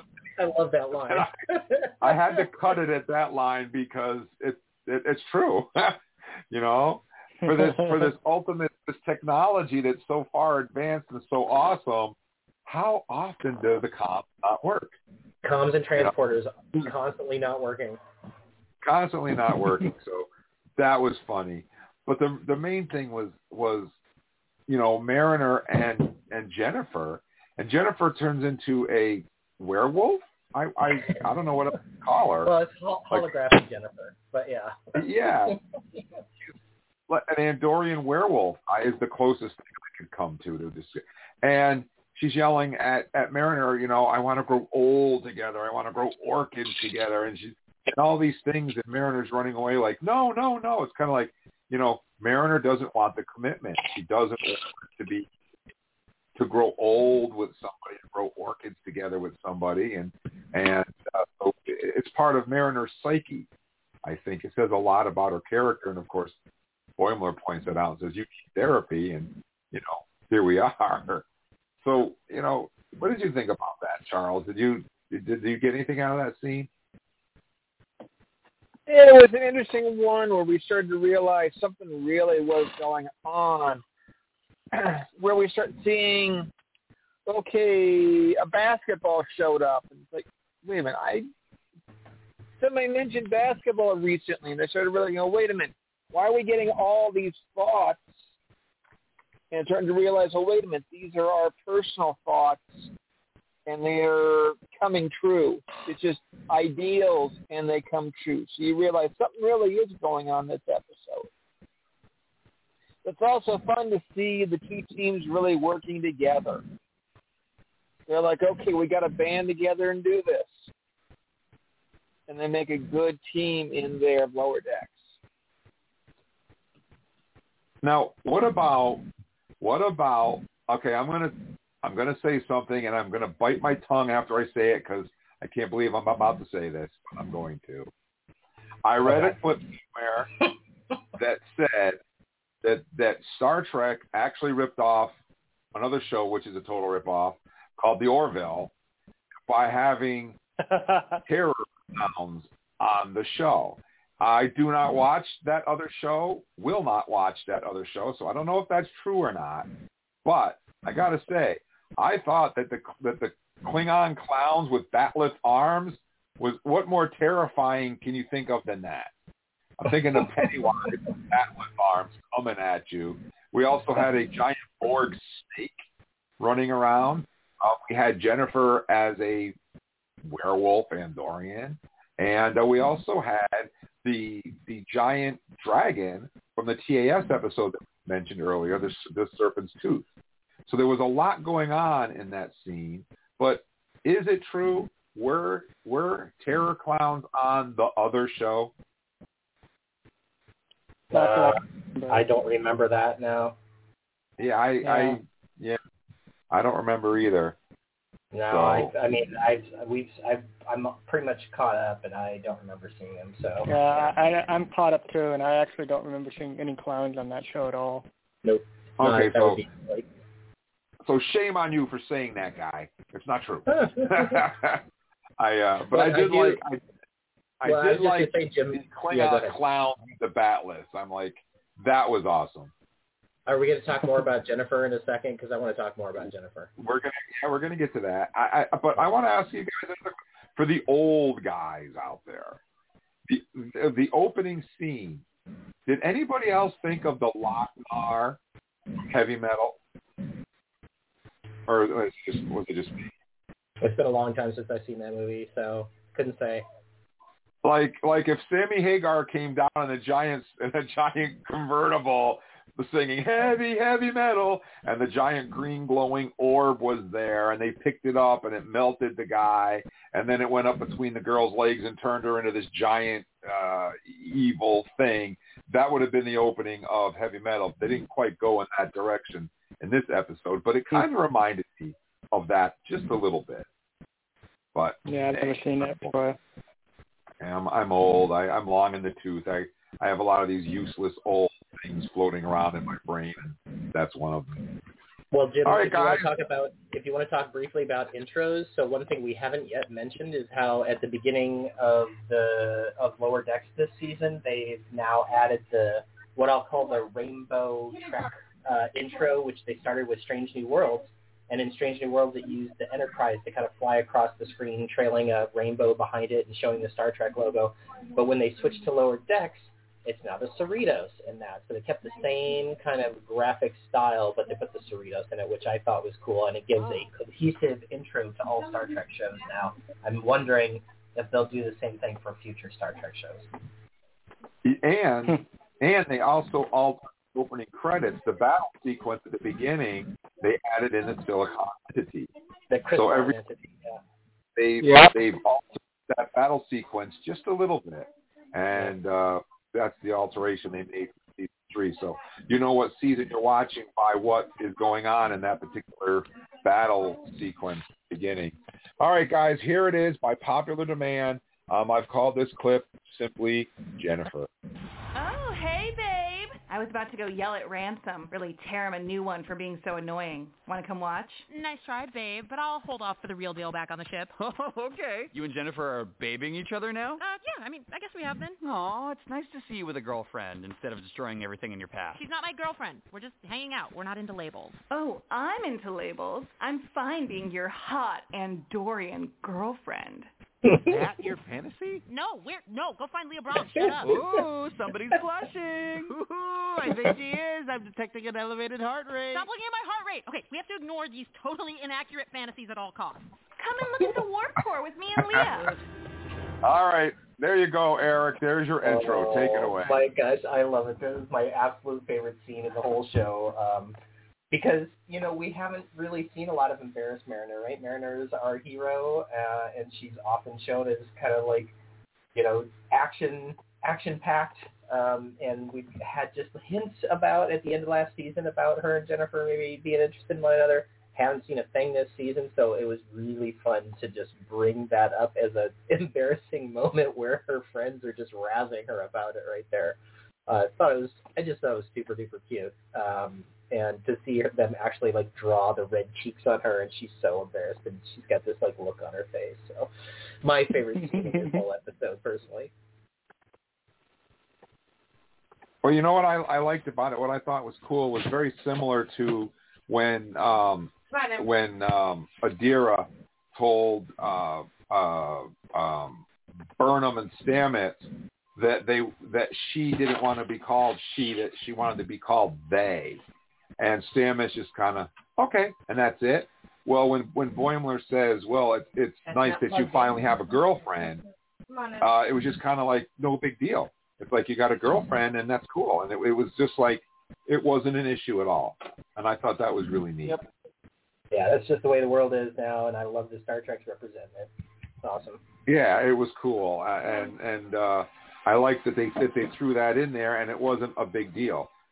People weren't going crazy, and well, not yet anyways. So, and everybody likes Jennifer,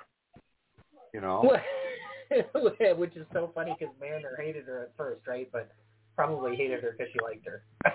Yes, exactly. I love the character, and I love the scene at the very end where I cut it before it got there, where the Rutherford walks by, and Leia Brahms shows up. And says something like, "You want to help me stroke the war?" And then he says, "Oh no, cribbage," and he runs away. And then Leia Brahms, where does she go? She goes over to Jennifer, and she's kind of hugging Jennifer. And they say to Mariner, "Why don't you come and help me and Leia with the warp core?" And it's like, let's get a threesome going on with you, me, and Jennifer. And I thought that was funny. But I cut the scene before it got there, but I thought that was funny. Jennifer is an interesting character, and they say that we're going to see more of her. So all we can do is wait and hope. Yeah, I mean, now we know what Mariner's kind of inner worries are about Jennifer. We know that she kind of fears commitment and fears long-term relationships. And, when she is confronted by her friends, she's like, "No, it's nothing serious. It's just kind of a short-term thing." But, yet they've been together for a little bit. So it's, she's trying to figure out, Mariner's trying to figure out how much to open her heart right now, which I think is kind of a fun character development for her. Yeah, and I thought I almost lost it when Rutherford's like, I'm detecting an elevated heart rate. She's like, stop reading my heart rate. It was perfect. It was just enough, I thought. So does anybody else want to add anything about Jennifer before we move on? Okay. I just want to add that the part for me that stirred me the most throughout this entire episode was when the werewolf Jennifer came in and took the other Jennifer and ripped her in half. I thought that part kind of ruined it for me. From that point on, it was just like, oh, what did I just watch? It was kind of gruesome for me for some reason. I don't know why. Well, to me, I thought that this was what we were. There's two different Jennifers there. There's the Jennifer that we see who's like, hey babe, let's go and get it on with Leia and stroke the warp core and blah blah blah blah. And then there's the werewolf Jennifer who's like, I want commitment. I want to grow orchids. I want to grow old together. I want this. I want that. There's the Jennifer that wants everything from her, which is the opposite of what the other Jennifer is. So the werewolf Jennifer ripped her in half and threw her away because we're not about that. We're about this. That's kind of what I got out of it.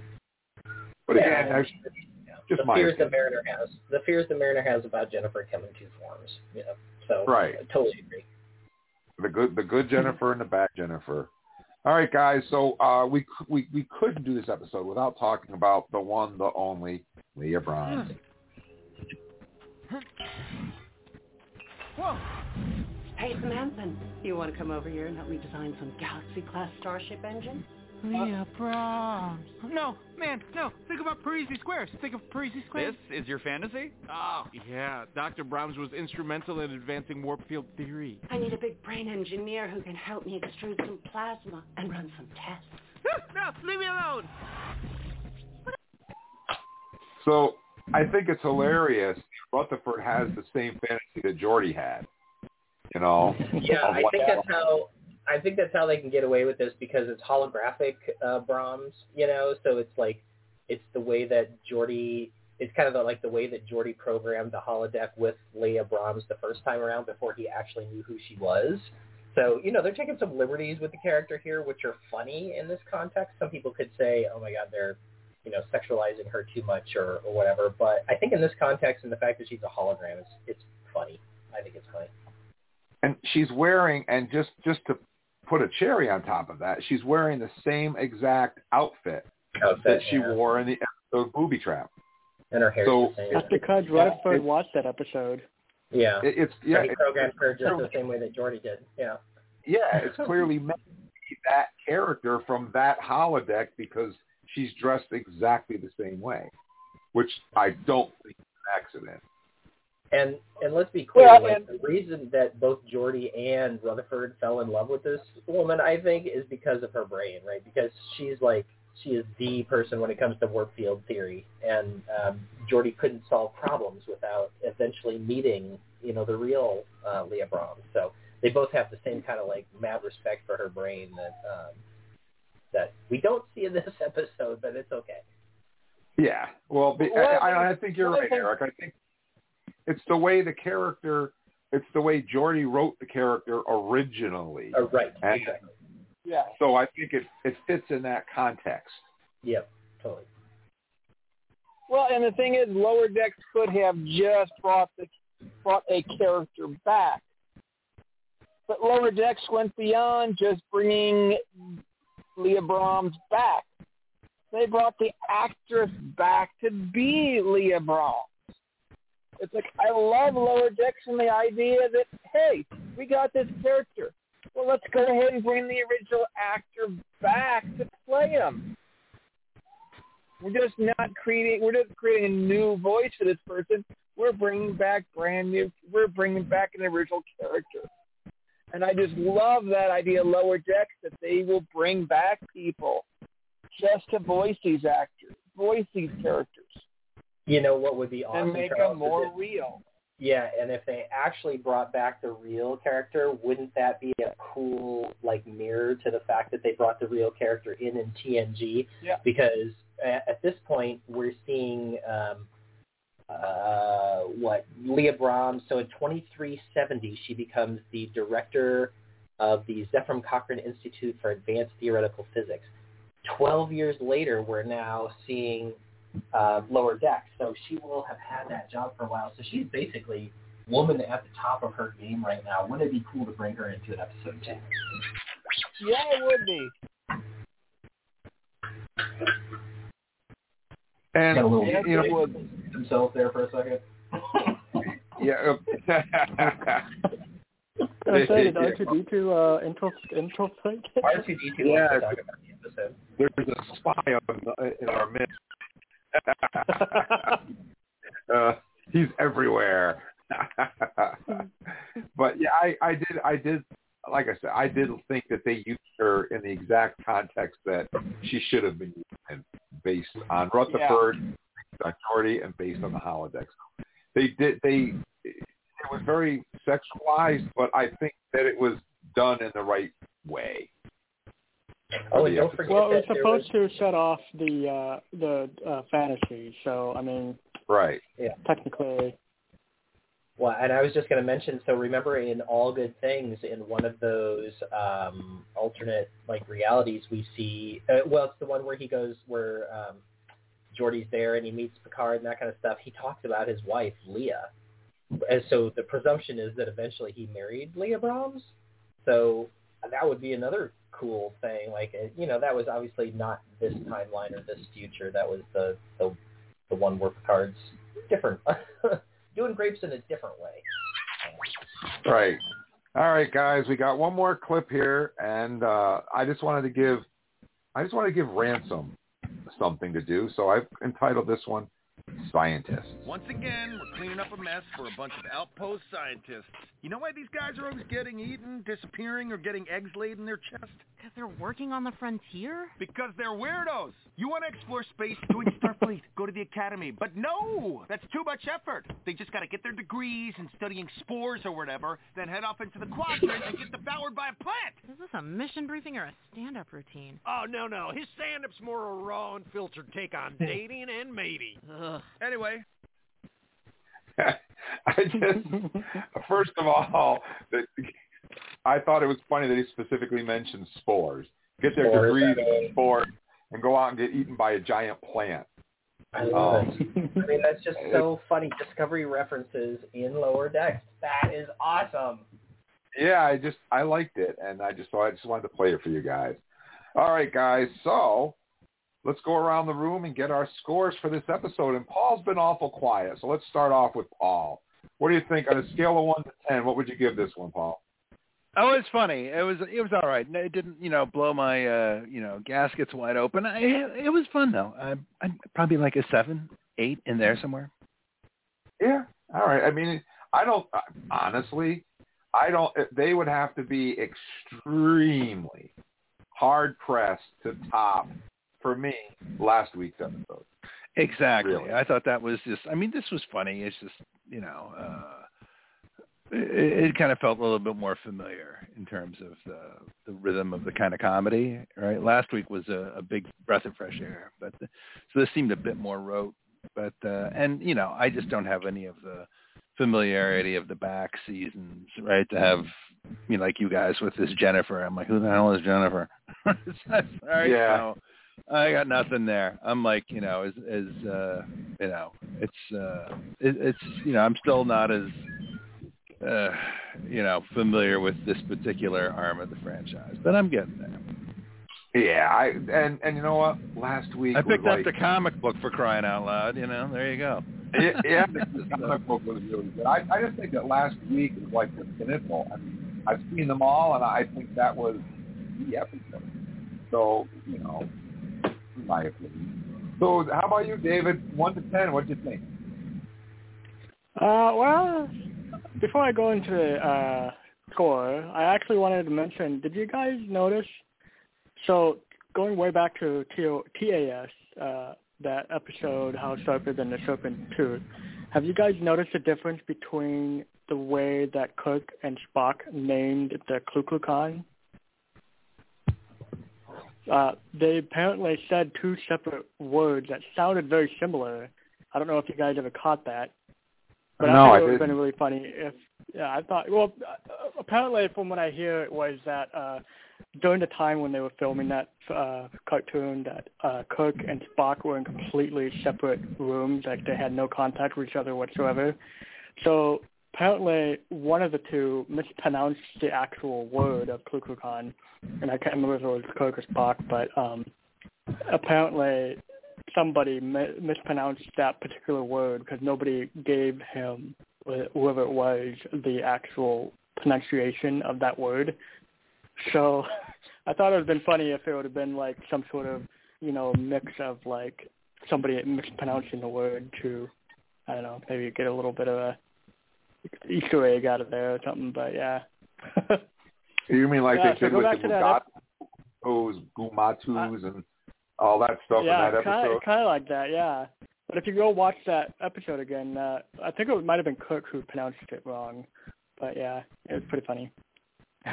Anyway, so my overall score of this episode would probably have to be, I agree with you guys, it's not as funny, and that whole thing was, that gory part, I just couldn't stand. It was like, oh my goodness, what did I just watch?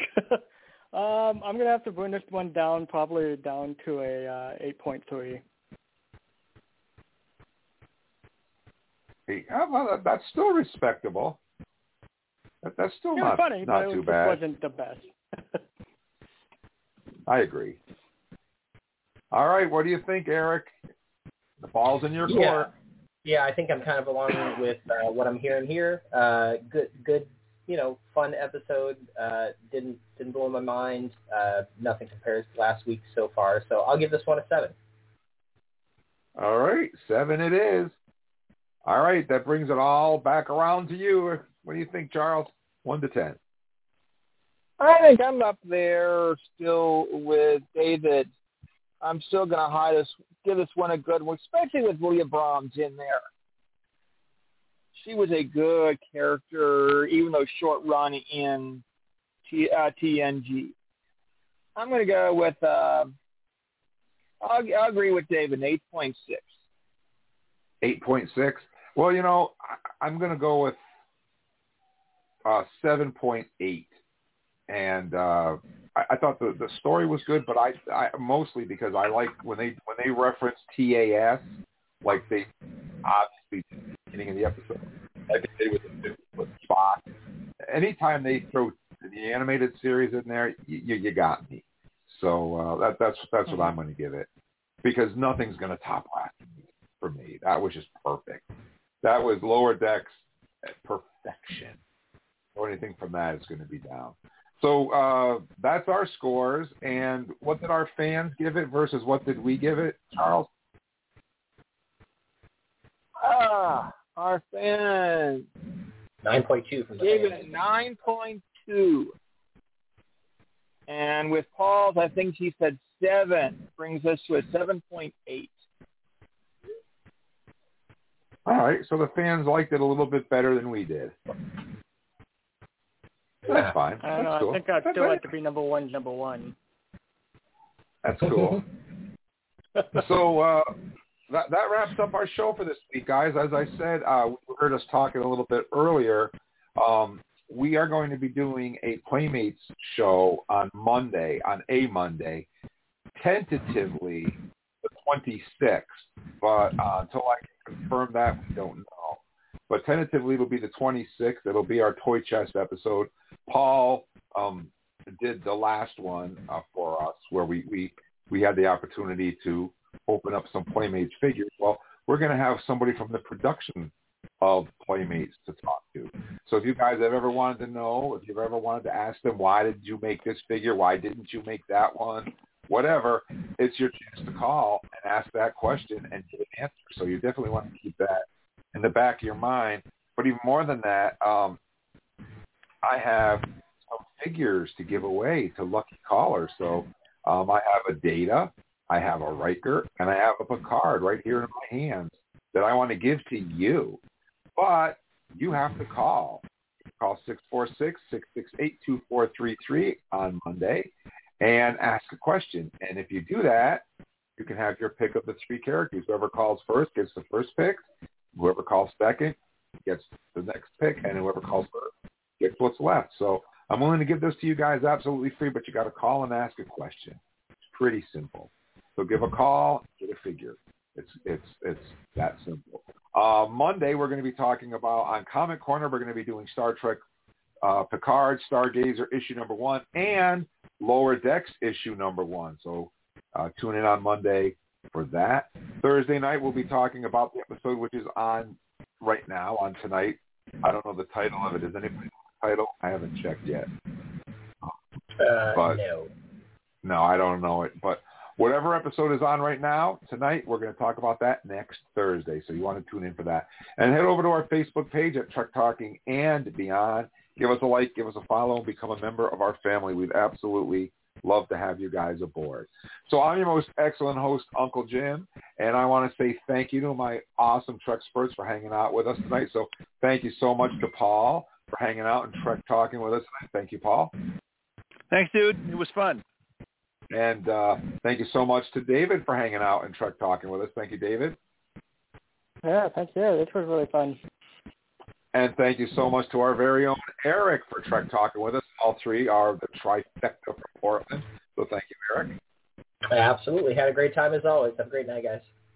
And thank you so much to Charles from Vegas for hanging out and Trek Talking with us. Thank you so much, Charles. Oh, thank you. Love Truck and Tech. And, oh, by the way, I'm going to push. You guys have the 2 comics. I've got one you guys really want to read. Star Trek 400. And I'll tell Eric this. 400 reminds me of Waypoint. Remember that series? Oh, yeah, that was a great series. 400 reminds me exactly of that, with 4 different stories, 4 different authors, 3 or 4 different artists, colorers, a batch of mixed stories, and they're good stories, including Will Wheaton's. Will Wheaton's a good story. I have it on my Kindle, and hopefully I'm going to be reading it this weekend while I'm hanging out at camp, trying to keep warm around my campfire. I plan on reading it. So you're going to enjoy it, Jim. Yeah, I'm pretty sure that I will. I'm looking forward to seeing what Will Wheaton brings to the table. So anyways, guys, yeah. I'm your most excellent host, Uncle Jim, saying Star Trek fans are the best fans. You better believe that. And please, everybody, try to stay safe and be good to each other. Hailing frequencies are closed. Good night, everybody. Live long and prosper. Let's see what's out there.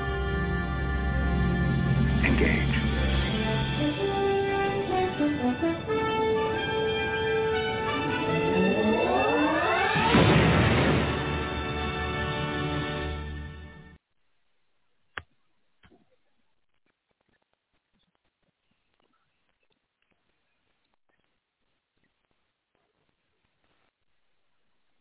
With the Lucky Land Slots, you can get lucky just about anywhere. This is your captain speaking. We've got clear runway and the weather's fine, but we're just going to circle up here a while and get lucky. No, nothing like that. It's just these cash prizes add up quick. So I suggest you sit back, keep your tray table upright, and start getting lucky. Play for free at LuckyLandSlots.com. Are you feeling lucky? No purchase necessary. Void where prohibited by law. 18+ terms and conditions apply. See website for details.